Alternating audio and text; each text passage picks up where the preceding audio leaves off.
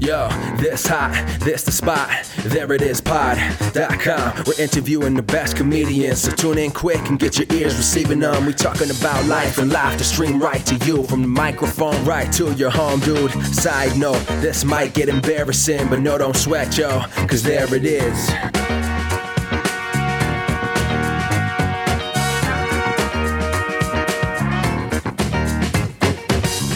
Welcome to the There It Is podcast, a comedy podcast to help you find your inspiration. I'm your host, Jason Farr. Let's do this.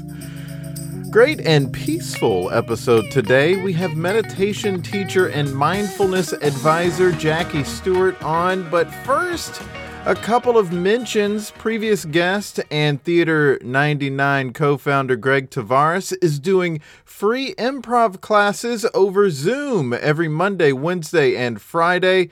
If you're interested in joining, then email him at gregtavares99@gmail.com. Also, previous guest Ilana Fishbein is doing online classes, a bunch for teens. So if you're trying to find something for your teenager to do while you're home, check out her website, ilanafishbein.com, for details. Of course, links in bio.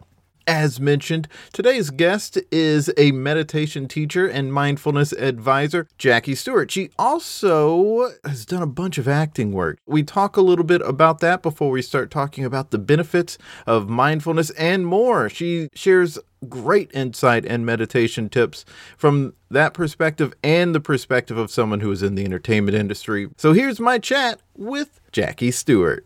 One of the reasons I reached out was because you're an actor who now has an expertise additionally in meditation.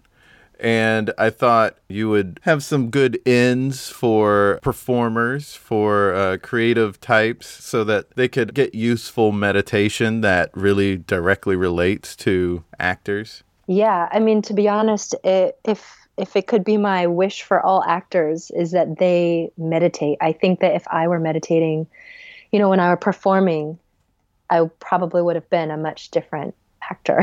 Oh, wow. Yeah, let's talk about your background before we jump into meditation. So you have acted in a good bit of things. I mean, you got the New York accolade of being in a Law and Order episode, and you've been on One Life to Live. You're on the HBO show How to Make It in America. It's good stuff that you were doing there before you pivoted into the role that you're in now. So that time period that you were acting, what was that like, and what made you step out of that? Yeah, so right before doing One Life to Live and Law and Order, I had very shortly just completed my time at the William Esper Studio. Mm-hmm. So I did their 2-year conservatory. I studied with Suzanne Esper, and then after that did the master class with Bill. And they were so instrumental in my personal discovery and just getting to know myself as a human being, let alone an actor. Mm-hmm. Right. So I was just coming out of that training and just found myself, on set, whether it be the shows that you mentioned or a film set. And, to be honest, a big part of my experience performing was riddled with a lot of anxiety. I was super nervous being on set. I had so much self-doubt about, whether or not what I was doing was any good, or obviously seeing that working with actors that are so incredibly talented, and then just feeling in those moments God, how can I be in a scene with this person? Mm-hmm. So yeah, I think that there were those experiences that I had on set. And then what I had found myself in was this pattern of booking a job and then auditioning, and booking a job and auditioning. And I started to place my sense of self-worth and my happiness in that next job or the last job that I did. And over time, it just started to wear on me.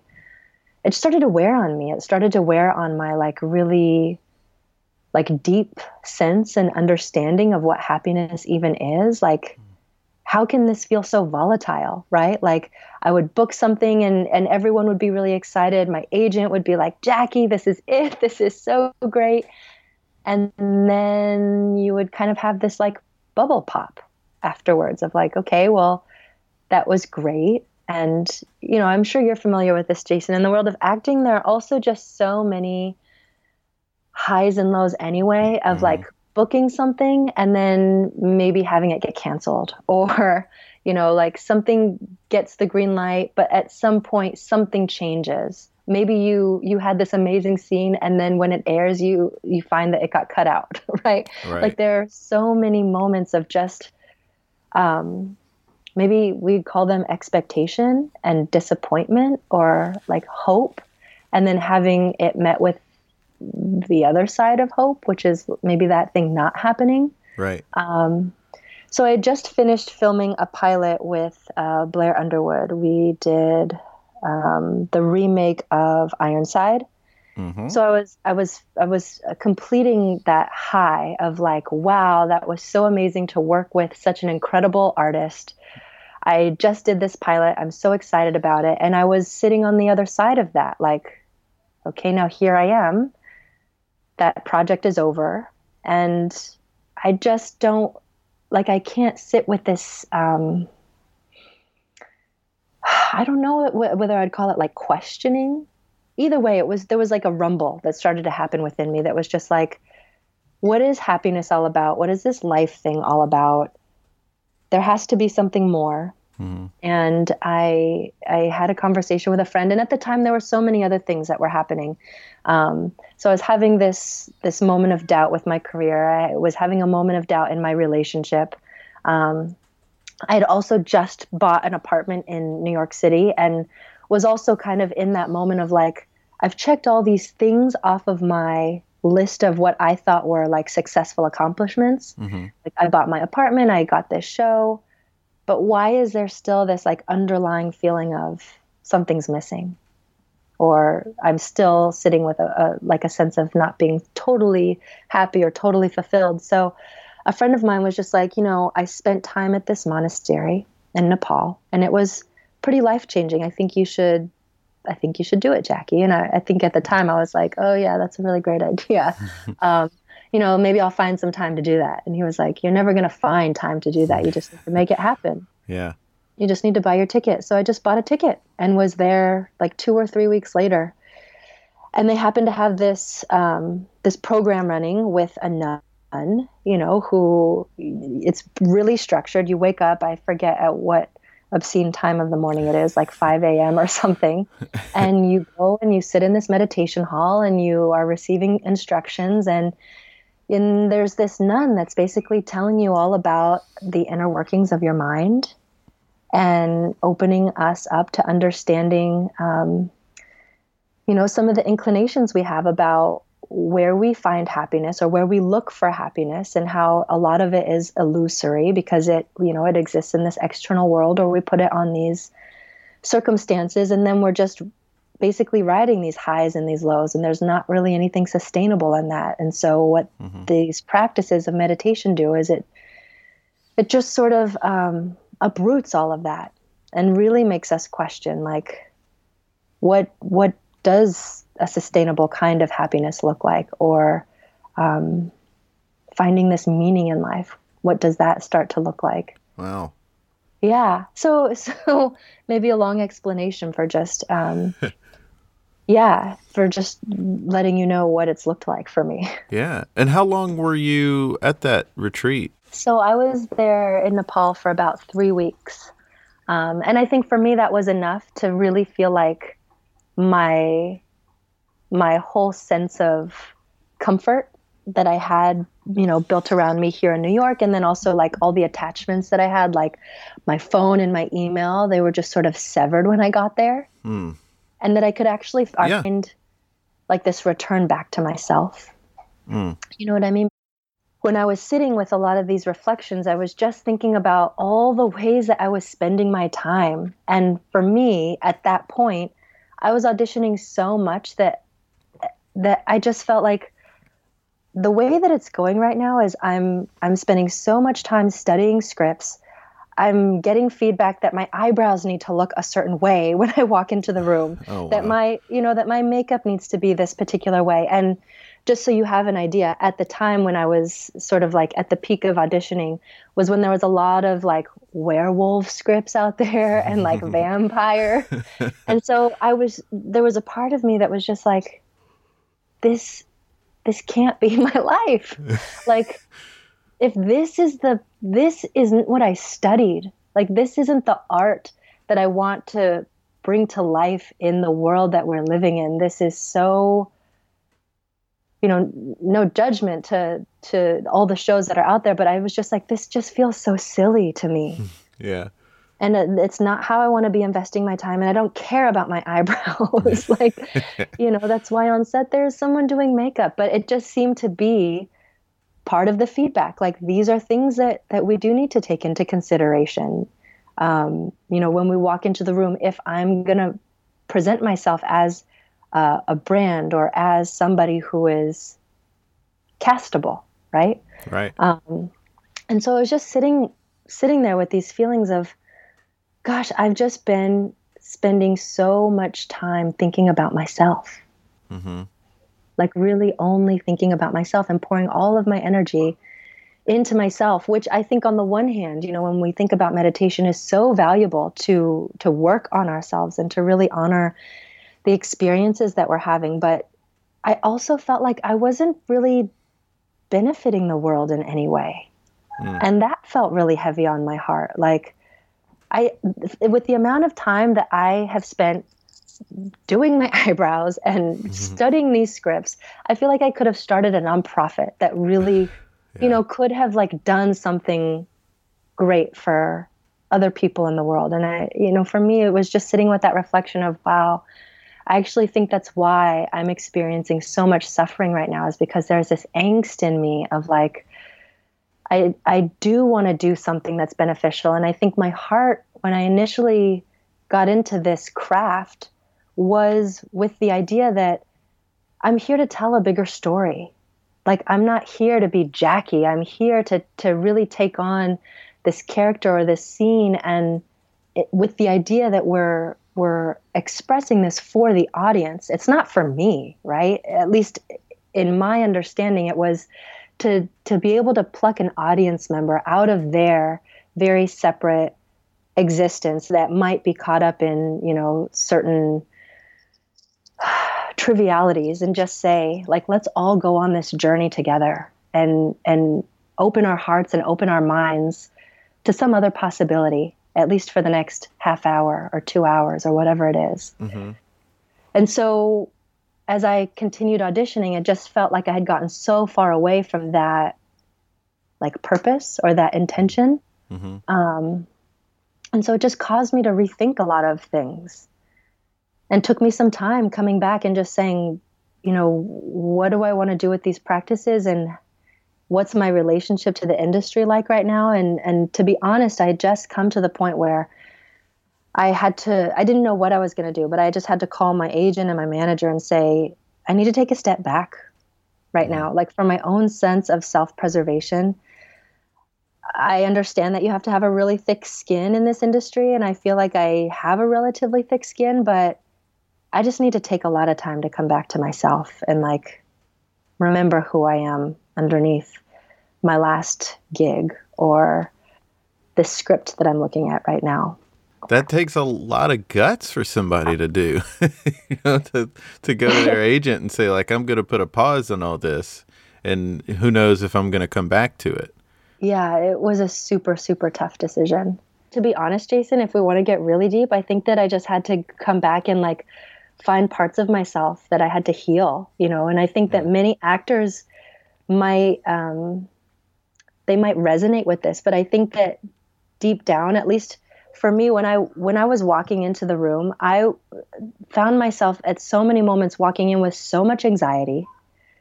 And I had to really discover what that was for me. Like, what am I so anxious about? And I think that's something that must resonate with any kind of person. I mean, we are talking a lot about the entertainment industry, but there are people who can be workaholics in any industry and they can lose a sense of self because they are still just kind of going through the motions of their day and what their work expectations are. And then they get caught up in the success story of their career, whatever that career may be. And they can have that fragmented sort of mindset there where they're not connecting at all with who they truly are, their inner self. Maybe that's the wrong terminology, but who they truly are with their life experience is. So what are the things that people can do to sort of, obviously we're saying meditation, but how can someone who is, regardless of industry, living that kind of life be true to themselves and continue to stay in that industry if that's the right place for them? Yeah.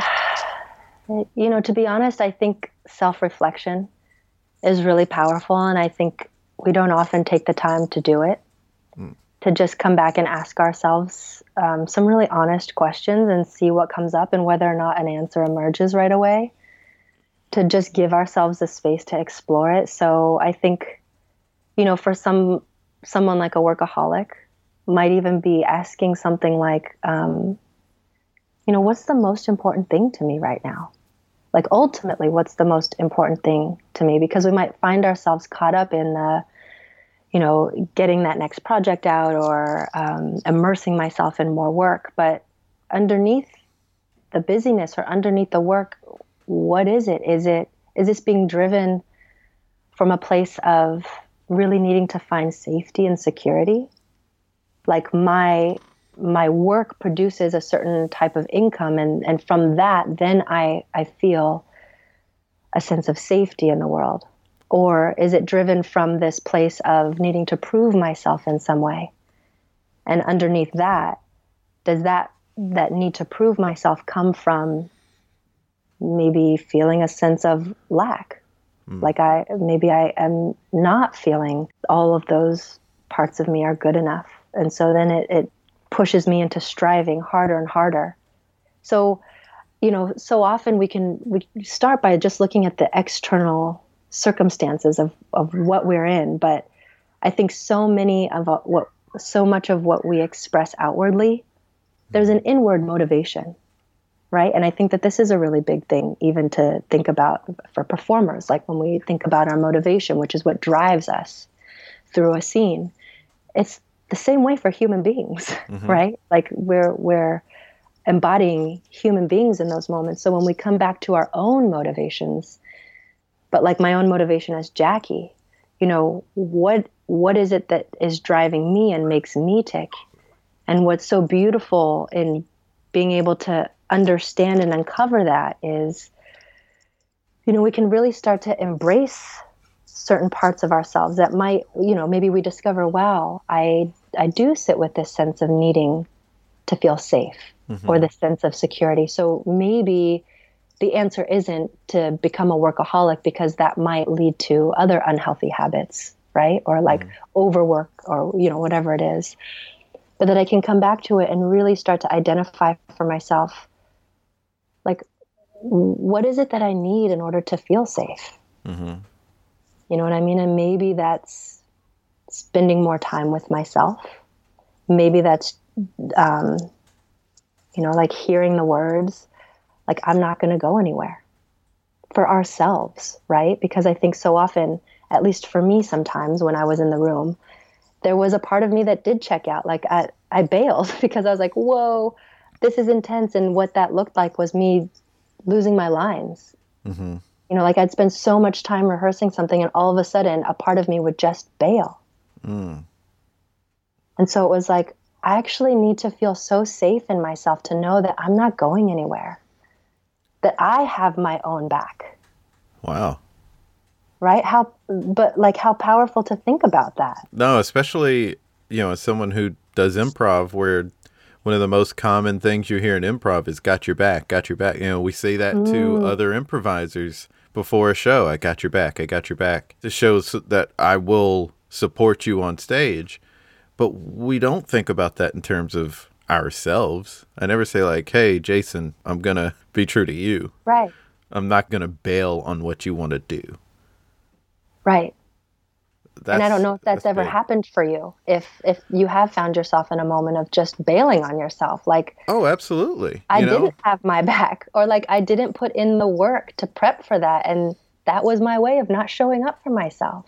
No, that is such a game-changing thought process for me because, anytime I do, like, when I got into comedy, when I got into improv, when I moved to New York and started doing improv, I aspired to be the kind of performer like the ones that I most admire.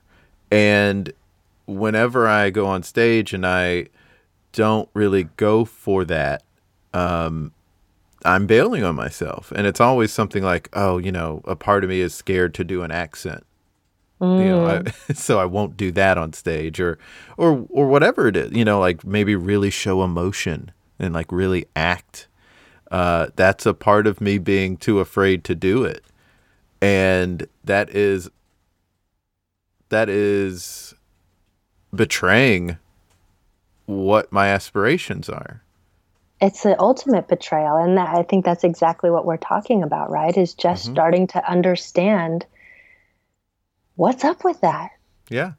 Like what is standing in between me and that moment of expression, that full expression, which would cause me either leaving that stage or leaving the room really feeling so full. Like it doesn't matter what the casting director thought about that because I feel so committed to my work in that moment. I feel like that was so alive for me that I can leave it all there. Mm-hmm.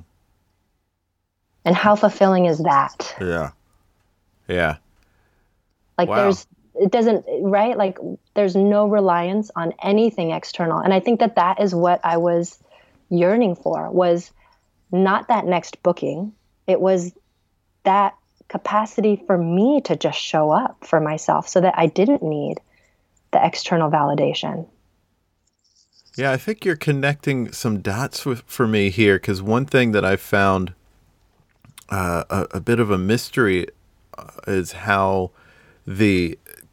some of the great performers who have so much confidence, like where they get that confidence from. And I think it's that they don't allow any part of themselves to bail or betray what they're there to do.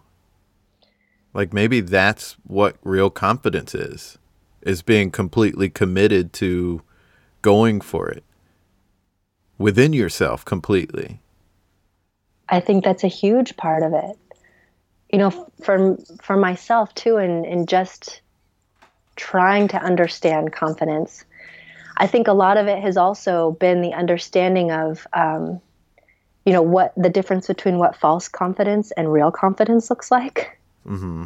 So even that sense of, like, you even spoke to it earlier, like that sense of ego, or maybe even like amping myself up so that I feel a certain way, which is impermanent, right? Like it won't last forever. And at some point that bubble will pop. But that if I can cultivate real confidence in myself and finding my ground and maybe having that acknowledgement that I am going to show up for myself.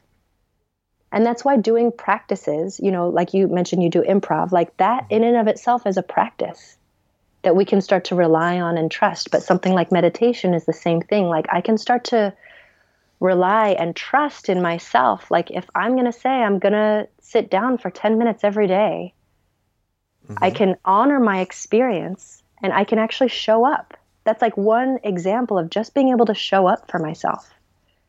Or if I'm doing a class, like I'm committing to showing up for myself. And so these are small ways that we practice, being able to show up. Yeah.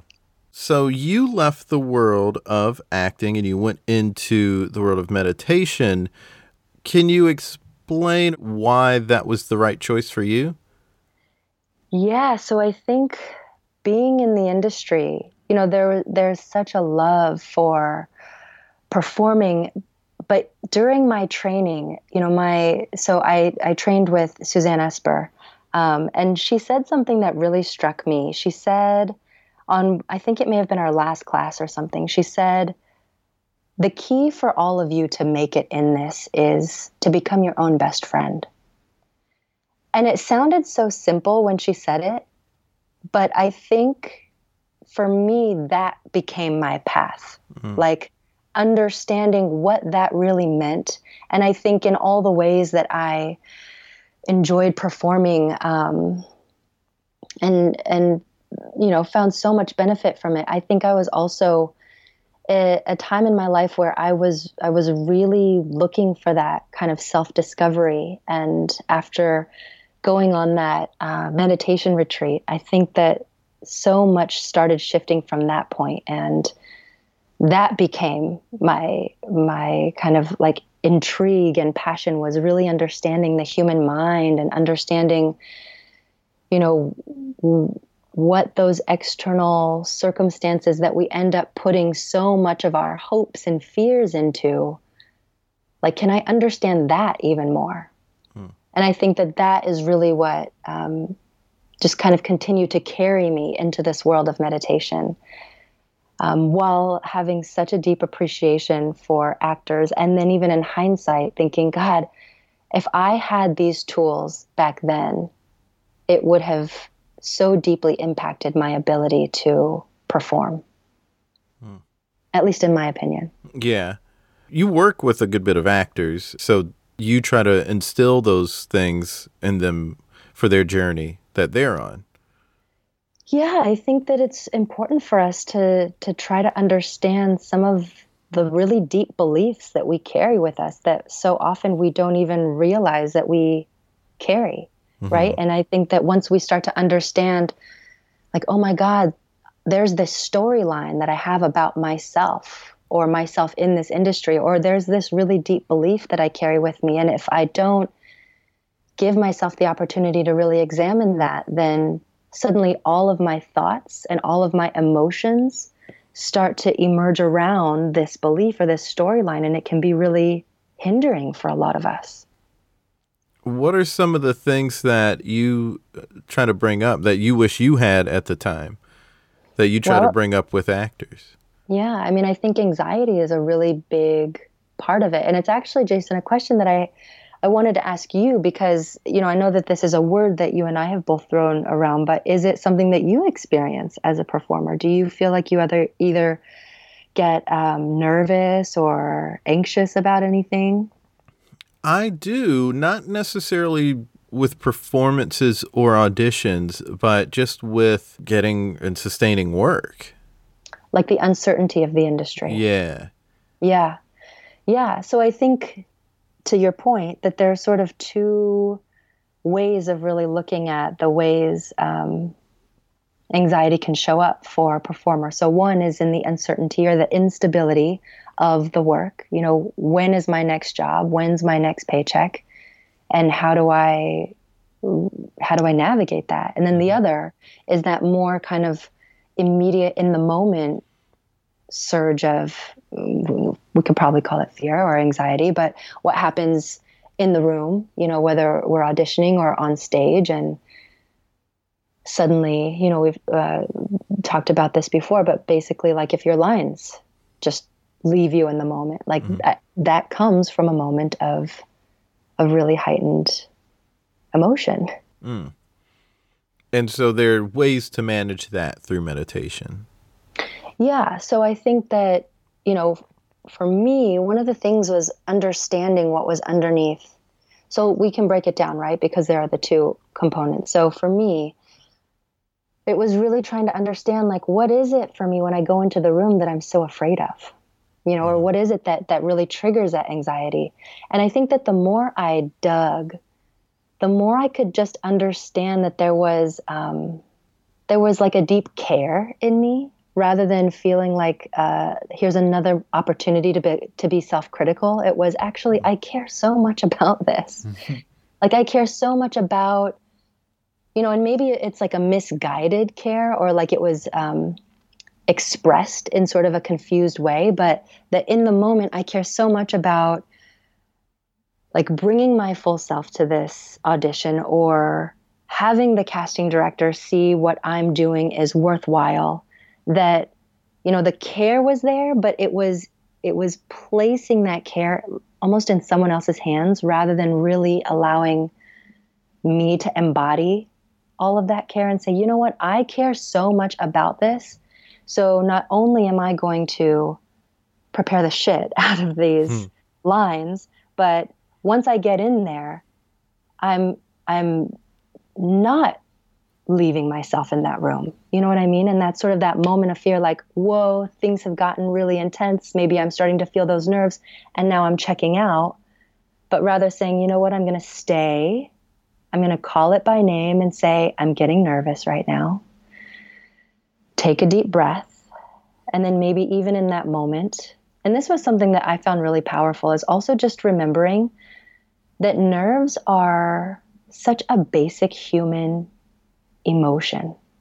And that there's a lot of intelligence in it. You know what I mean? Like in many ways, it's telling us that maybe, you know, like maybe we need to be on high alert about something.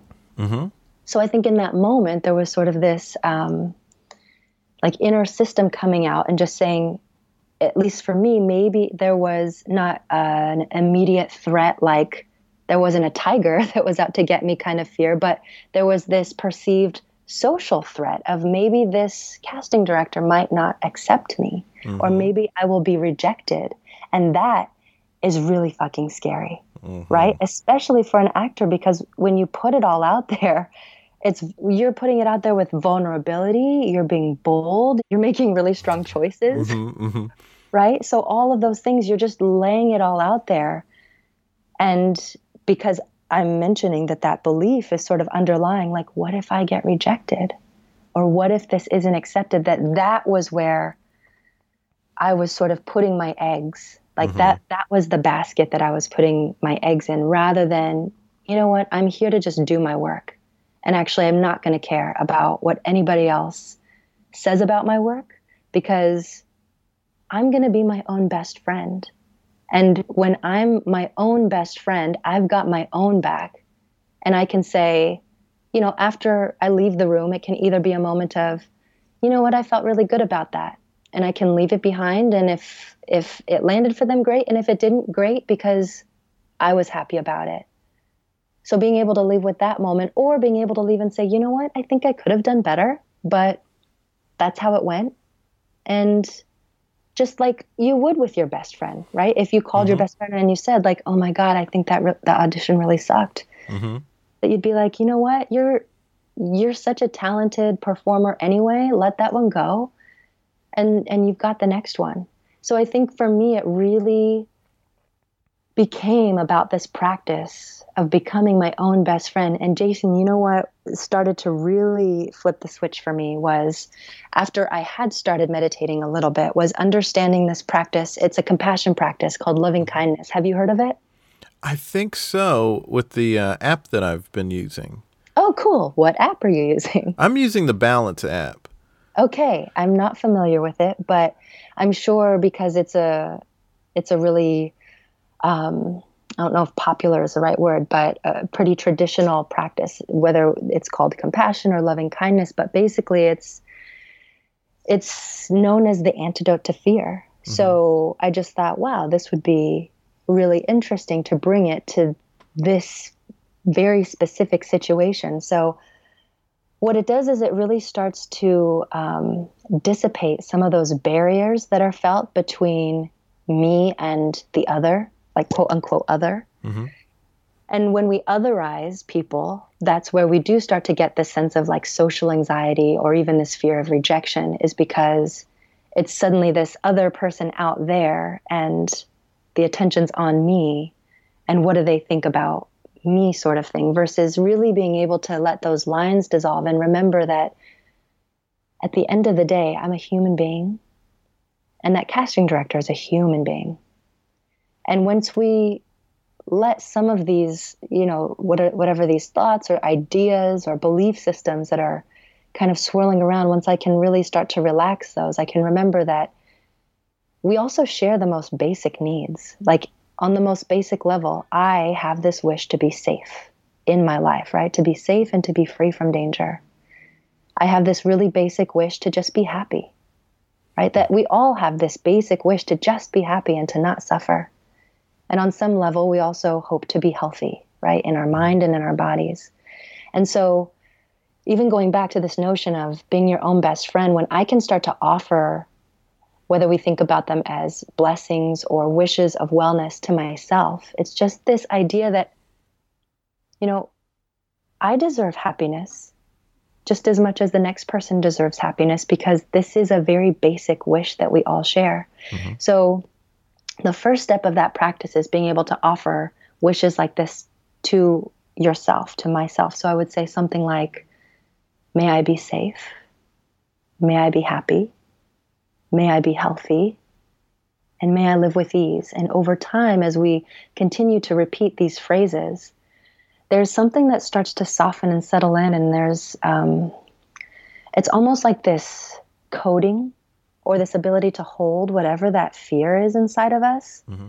and just sort of lets it relax. And what for me was revolutionary is in that same way, when I could offer those wishes to, let's say, whoever was in the room before I walked in that room, and it really didn't matter who it was, I could just sort of like fill in the blank, whoever this person's face might be. But before walking into that room, I could just do this sort of meditation where I would offer these phrases to myself and then offer them to that person. May you be safe.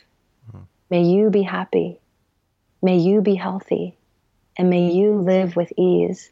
And then it sort of, over time, started to take out that, whatever that pressure was, that is illusory at the end of the day, right? Because mm-hmm. at the end of the day, it's just another human being. Right. Who also has highs and lows and pressures and deadlines that they have to make. And they're probably uncertain about when their next paycheck is coming too, just like I am, because we're all in this industry together. Mm-hmm. And so what was so beautiful is it just humanized everybody in that situation. It made me human and was like, wow, I get nervous sometimes and that's okay. May I be happy. May I live with ease. And this person also probably gets nervous. Every actor out there in the world at some point in their life has probably gotten nervous, mm-hmm. right? So then when I can step outside of my own separate, very myopic experience, because when we're in that place of feeling separate, our vision gets so narrow. And then in that moment, all I can focus on is my anxiety or right. getting my lines right or whatever it is, because it's so tight. And so by practicing this, it's like this softening and this relaxing and this opening and remembering like, oh yeah, actually, we're the same. In so many ways, we're the same. And that's really beautiful. And I can just walk in there and have that really kind of authentic, casual, present connection that so many casting directors are looking for anyway. Like, oh, good, there's a human being that walked in here. Mm-hmm. Not an actor necessarily ready to perform for me, because at least in my training, the best acting was not acting. Right? Is to just be able to come in and you do your thing. You know, you come from a place of authenticity and you tell the truth. I'm loving all that. It's really sinking in. A lot of what you're saying also applies a lot to comedians, in particular, maybe improvisers who are auditioning to be on a house team at some theater, and they're putting a lot of weight into that audition, and they can look at the people who are auditioning them the same way actors look at the people that are potentially going to hire them. Interesting. Right. It's that same sort of anxiety, and then they lose that sort of humanity to the situation. You're right, because it comes with some kind of a competitive lens, or mm-hmm. almost like, is it fair to even say like a threat? Like that there's Some people do. I mean, that's why so many people in the industry, comedy, acting, what have you, who are cutthroat. And it's because they see the other person as some sort of threat to their well-being, so they're going to do something to keep them from getting ahead. Yeah. It's a real shame that happens. And I was just going to say, I feel like that would be such a tough place to live from, because then you are, I don't know, at least in my view, I feel like you would feel so trapped by everything. And then your whole view of life becomes really defensive. Like every time you turn the corner, you're on guard and you have something to defend, or you have somebody to outdo. And I think you would just end up spending so much extra energy versus, And people do. Yeah. And they learned the hard way that exhausting. wasn't really the best. That wasn't the healthiest. Right. And I think probably too, you end up burning bridges, because I think rapport is such a big part of the industry as well. I've worked with, I'll specifically, one example that I'm remembering, there was a hairstylist that I was working with who just brought so much ego and attitude to the set. And afterwards, I don't know if it was a producer or director, but was basically just like, I don't care how talented you are. When you bring that kind of energy to this entire dynamic where we're all working off of each other, it's toxic. To have that kind of, like we were saying, it creates so much angst around other people, and in a way, even in offering the practice that I just mentioned, there's so much heartbreak in that, or at least like a compassion in being able to see, oh my God, I can only imagine how this person probably lives. Like when they're alone in their apartment, they must be so tight all the time. Yeah. And then for me, there's that sort of softening that starts to happen, which is also another really incredible way that these practices start to emerge, even as you meet different moments on set or wherever it is, that it's not just that this happens in meditation, right? But that it's how it starts to really come to life. And then it is in that moment with maybe a challenging person where you just sit with them. And at least for me, before, I might have gotten triggered, right? And then maybe some part of me would get defensive and flare up, but rather it would be this moment of really being able to see, like, oh my gosh, this person is feeling so threatened right now. And not like, not with the intention to judge them or further shame them, because they're probably already feeling so much, but to just say, wow, that must be so tough. And imagine all the ways that they're probably triggered all throughout the day, that they might not even find a moment to really relax or feel safe, like we were talking about, that sense of safety.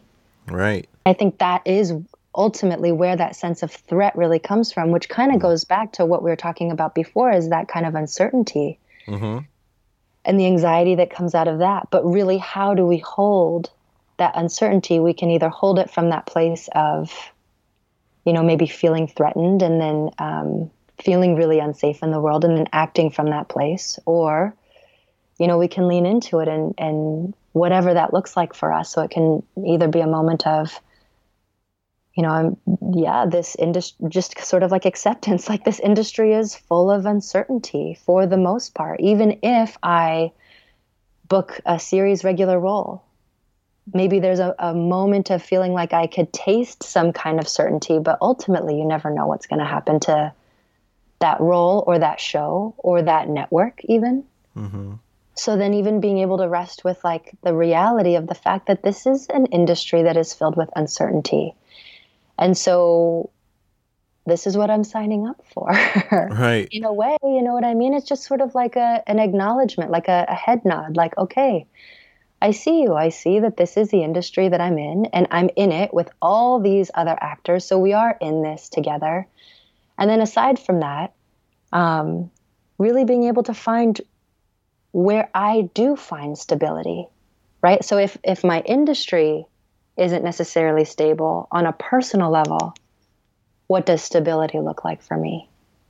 And I think in a huge way, that's where meditation really supported me, was being able to practice mindfulness and really understand what awareness was, which is just sort of this unwavering ability to be present with what is, to open up and really be able to see the changing nature of reality. So even if you talk about the industry specifically, or life in general, life is pretty uncertain. We don't know. Right. Yeah. I mean, I was going to say, we're talking a lot about entertainers, but this applies to anyone. Meditation and mindfulness, anyone can get something out of that. Absolutely. So even if we broaden that scope, you know, we don't know if our job necessarily will be there tomorrow. We don't know if my next breath will even come tomorrow, right? So it's even, you know, going so far as to saying, what am I investing all of this mental energy into? And so this is where this concept of the 8 worldly winds sort of comes up, is just being able to see all the ways that these external circumstances in our life are constantly changing. So these 8 worldly winds are pleasure and pain. That's one set of them, right? So sometimes I'm experiencing pleasure, sometimes I'm experiencing pain, but if I grasp onto either one of them too tightly or push one of them away too much, I'm really caught up in that dynamic of pushing and pulling, or hoping one way will be the outcome over than the other. And it's sort of futile because both are relevant in our lives, right? Sometimes things are pleasurable, sometimes things are painful. And it's the same with gain and loss, which I think is, you know, at least a lot of what I personally experienced in the industry was like gaining a job and then not having a job, or, you know, having a really good audition and then the next one feeling like that didn't happen in the same way. So just all of these ups and downs. So gain and loss is a very real push and pull that happens. Another set is praise and blame. Sometimes people are going to be showering me with compliments, right? And I can't invest too much of my energy in even listening to that. Yes, I can take it in and hold it with some sense of balance. But if I take it too far, then the moment one person says something negative about me, which is that component of blame, everything's been pulled out from underneath me. Now that's something I feel is really, really prevalent in just the average person's life right now, especially with social media and people not wanting to get dragged on the internet, but certainly wanting to look like they are the hero, or that they are doing so well. Totally. And so that brings me to the very last set of those 8 worldly winds, which is fame and shame, which is, you know, one day you're the hero, and then because of one wrong move or you say the wrong thing, you go to 0 the very next day. So it's that fame to shame all of a sudden. Part of what you're saying is that these are all natural things and we're all going to experience them, and we need them to a degree. You know, we can't let our egos get too wrapped up in them, but there are going to be times where we're going to get praised and times where we're going to get blamed and times where we're going to, you know, have the good times and the bad times, and we can learn from both as long as we allow it to be a situation like that. But people get so wrapped up in having one or the other that they oftentimes, I think, miss the point and miss the lesson. Totally. And I think what you're talking about is what is traditionally referred to as attachment, which is basically just attaching ourselves to a very specific outcome. And when that doesn't happen, it's generally met with so much disappointment, but it's because we've generated so much expectation around it. Not only is there attachment, but it has to be that way. And if it's not, then, you know, it's like having the rug pulled out from under us, because we've set ourselves up for this idea of reality that is actually not what's happening right now. Right. I actually just shared this quote with a class that I taught this morning, and maybe I can share it with you. Please do. So it's a quote by a Korean Zen teacher. His name is Haemin Sunim. And ironically, I think he's actually really popular on social media, which is, you know, I think just like the irony in this, even being, you know, like a meditation teacher. But he says, if I had to summarize the entirety of most people's lives in a few words, it would be endless resistance to what is. As we resist, we are in constant motion, trying to adjust, and yet we still remain unhappy about what is. If I had to summarize the entirety of an enlightened person's life in a few words, it would be complete acceptance of what is. As we accept what is, our minds are relaxed and composed while the world changes rapidly around us. So I think there's something really beautiful in the way that it even comes back and ties in these 8 worldly winds. It's like the world is rapidly changing around us all the time, whether it's a moment of experiencing pleasure or pain, whether I'm experiencing a moment of praise or blame, that they're all going to happen, right? They're all sort of like whirling around me. And it's just, how caught up do I want to get in all of it? Right. You know, in some way, it's almost like remembering that discipline of just do the work. At least that was something my teacher said. Like, don't worry about an applause afterwards. Like, don't worry about what somebody says about it. Just do your work and trust that the work is there. And in the same way, it's like having this discipline with your ability to find balance within yourself and to stay really grounded with, okay, so yes, somebody just gave me a compliment. I'm not going to let that completely blow my head right off my body, but that I'll take it. I'll take it and roll with it.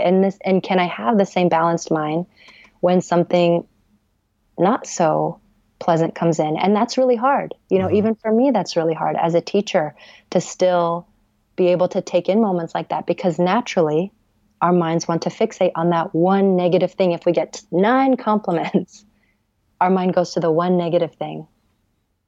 And in so many ways, this is part of our evolutionary makeup. It's part of this negativity bias that is natural to us. It's part of our survival mechanism. It's part of our wiring. But in understanding that we are not, hopefully, in constant threat, we can over time start to kind of override that function in us and tap into the more evolved part of our brain, which can hold it with a little bit more balance. I've said it before, but it's all really enlightening and, and it's very helpful. Let's set some people up with a practice that they can do, a meditation they can do. When we talked before about creating something together, we talked about having a meditation that can help someone focus and really listen actively and be creative and even help them be a little more calm and not as nervous about the performance they're about to do. So what would you like to do with that? Well, so hearing that description, I feel like doing a meditation that is really going to help us ground and center would be really helpful. Okay, great. Sounds good. And then we'll do this for about 10 minutes. Does that sound like that's perfect. A good amount of time? Okay, cool.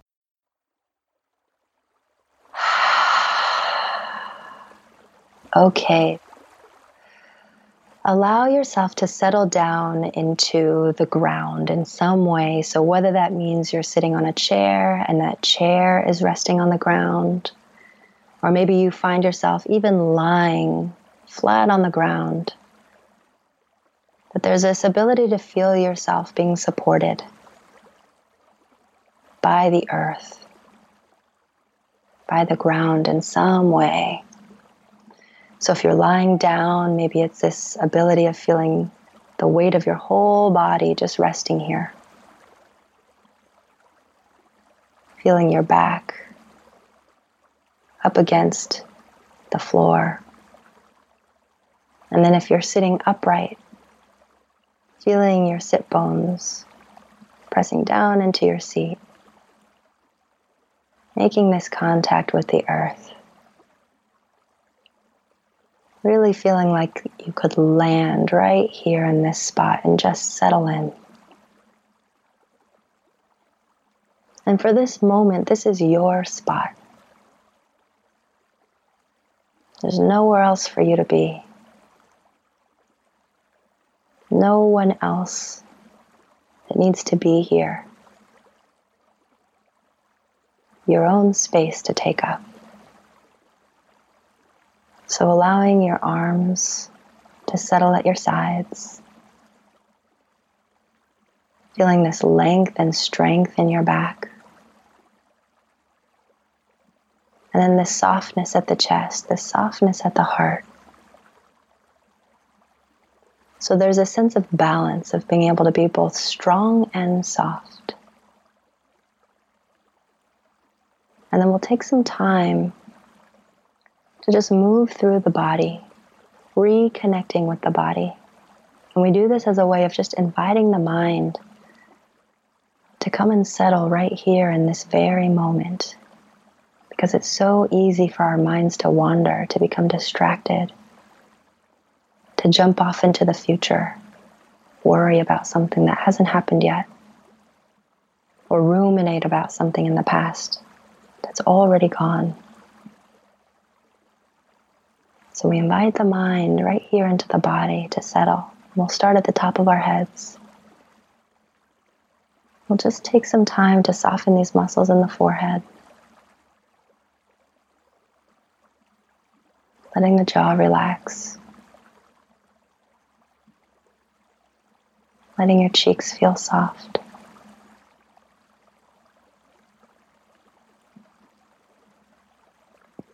Coming down to the shoulders, maybe even breathing into your shoulders, filling them up with air. And on the exhale, feeling them melt away from your ears. Like you could draw them back and down.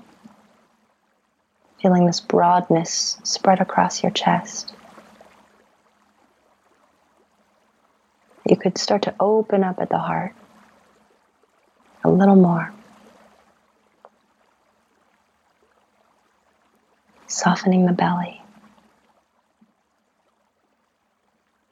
And then just noticing here if there is any tension in the chest and belly area. So often this is where we tighten up when we feel that sense of defensiveness.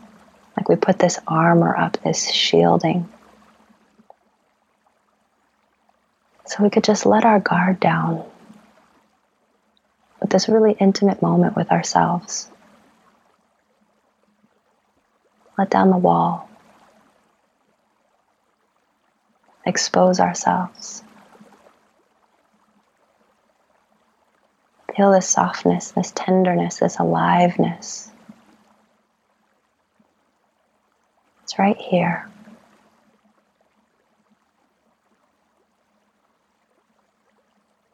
Moving down through the back. Breathing into any areas that feel particularly tense, and on the exhale, seeing if they can start to unwind.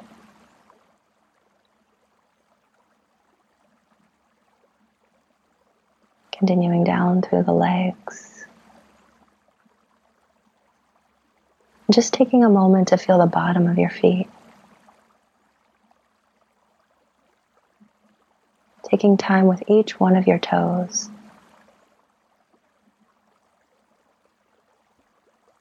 Slowing down a bit.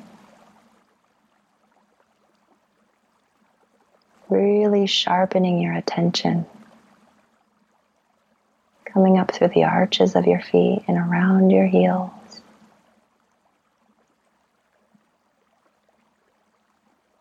Maybe here we bring our attention to the palms of our hands. Noticing if there's any warmth coming from the palms of our hands. Or if there's a dryness or clamminess there.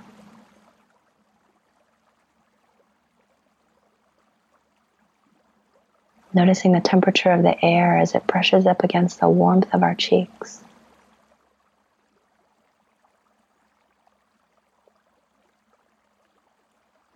So we're starting to peel ourselves open to some of the very subtle details that are always happening here. It's just likely that we're too busy to even notice some of these details, listening for sounds.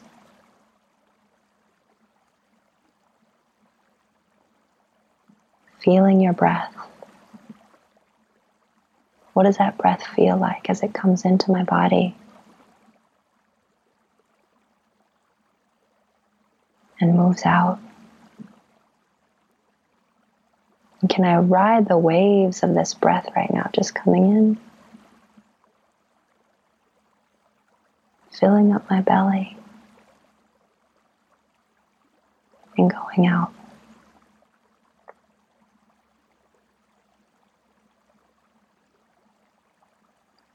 And then as we start to gather some of the details that are happening in the world around us, as I mentioned, maybe some of those sounds, the temperature,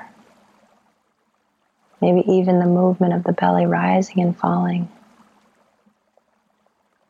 that I might be able to see everything happening in my external world as a big cyclone, just swirling around me. And maybe my thoughts sort of join that cyclone. So they just start to notice all this activity, whether it's activity happening in the world around me or even in my own mind. That I could just notice all of that movement.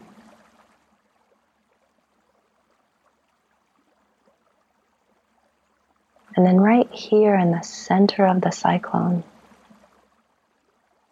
is where my awareness is, where it is quiet, where it is still, where it's unaffected by all of that movement, all of that noise. And I can just allow it to happen all around me. And right here in the center, I can just notice it. So let's take a few moments to just let ourselves sit here with this kind of spaciousness of mind,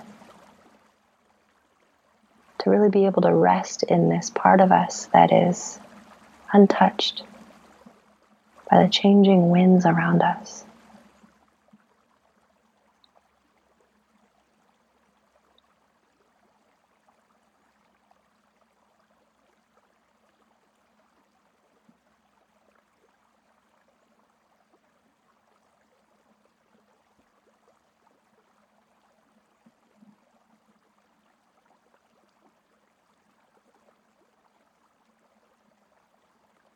And let's take one last nice deep breath to round out this meditation. And before you blink your eyes open, take a moment to just notice how you feel. If you notice any sort of balance of being alert and relaxed, which is where so much of our spontaneity lives, so much of our open-mindedness, our availability, our presence. So when we're alert, yet relaxed. So see if you can just take that time to find this space, find your center. Even if it's short moments, many times throughout the day, to just keep coming back and finding that place for yourself. And then when you're ready, you can gently blink your eyes open.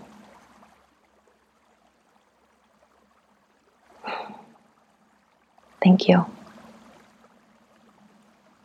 was really great. I love the alert but relaxed. That's really perfect for comedy and performing. You really do. I mean, you're right that it is where spontaneity comes from. Then also when you're alert, you have I feel like you have your vocabulary in full use, but when you're relaxed, you're performing at your best and you're bringing a good energy to the stage. Completely. You're fluid. You're taking what other people are giving you. You're working with it. I think that when we think about that balance of alert yet relaxed, when we're alert, but we take it to the extreme, it's like we're alert and then we're tense. Mm-hmm. Or on the other side, we're relaxed and then we're kind of drowsy, or even like there's this lethargic quality, like just a little mopey.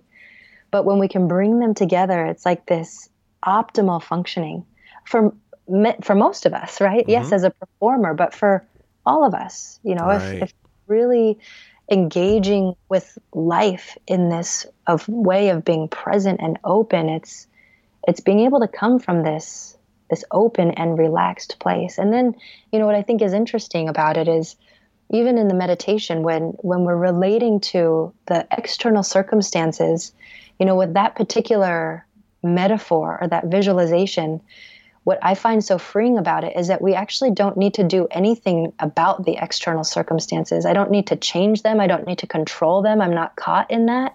Mm-hmm. But that I really have this capacity to change my relationship to them. Like, it's not that I'm so caught up in it, but that by giving myself that space, I can relate to it in a different way. There it is. Jackie, thank you so much for being on the podcast. Thank you, Jason, so much for having me. It was such a delight to be able to chat with you. And it was a delight having her on, and I hope you got something out of that. And we're also going to do a bonus episode this Thursday. It's just going to be that meditation that she did at the end there. It'll just be straight up that. Nothing before or after, just the meditation. She is doing a lot, and you can find a ton of resources on her website, JackieStewart.com. She has a weekly class that streams online through the app Journey Live and also teaches online through the platform Alo Moves. If you're in New York City, she teaches at the Mindful Studio, but they're doing everything online right now, obviously. So go to mindfulmeditation.com and check out Mindful TV. That's MNDFL meditation.com. All of this linked in the bio, of course.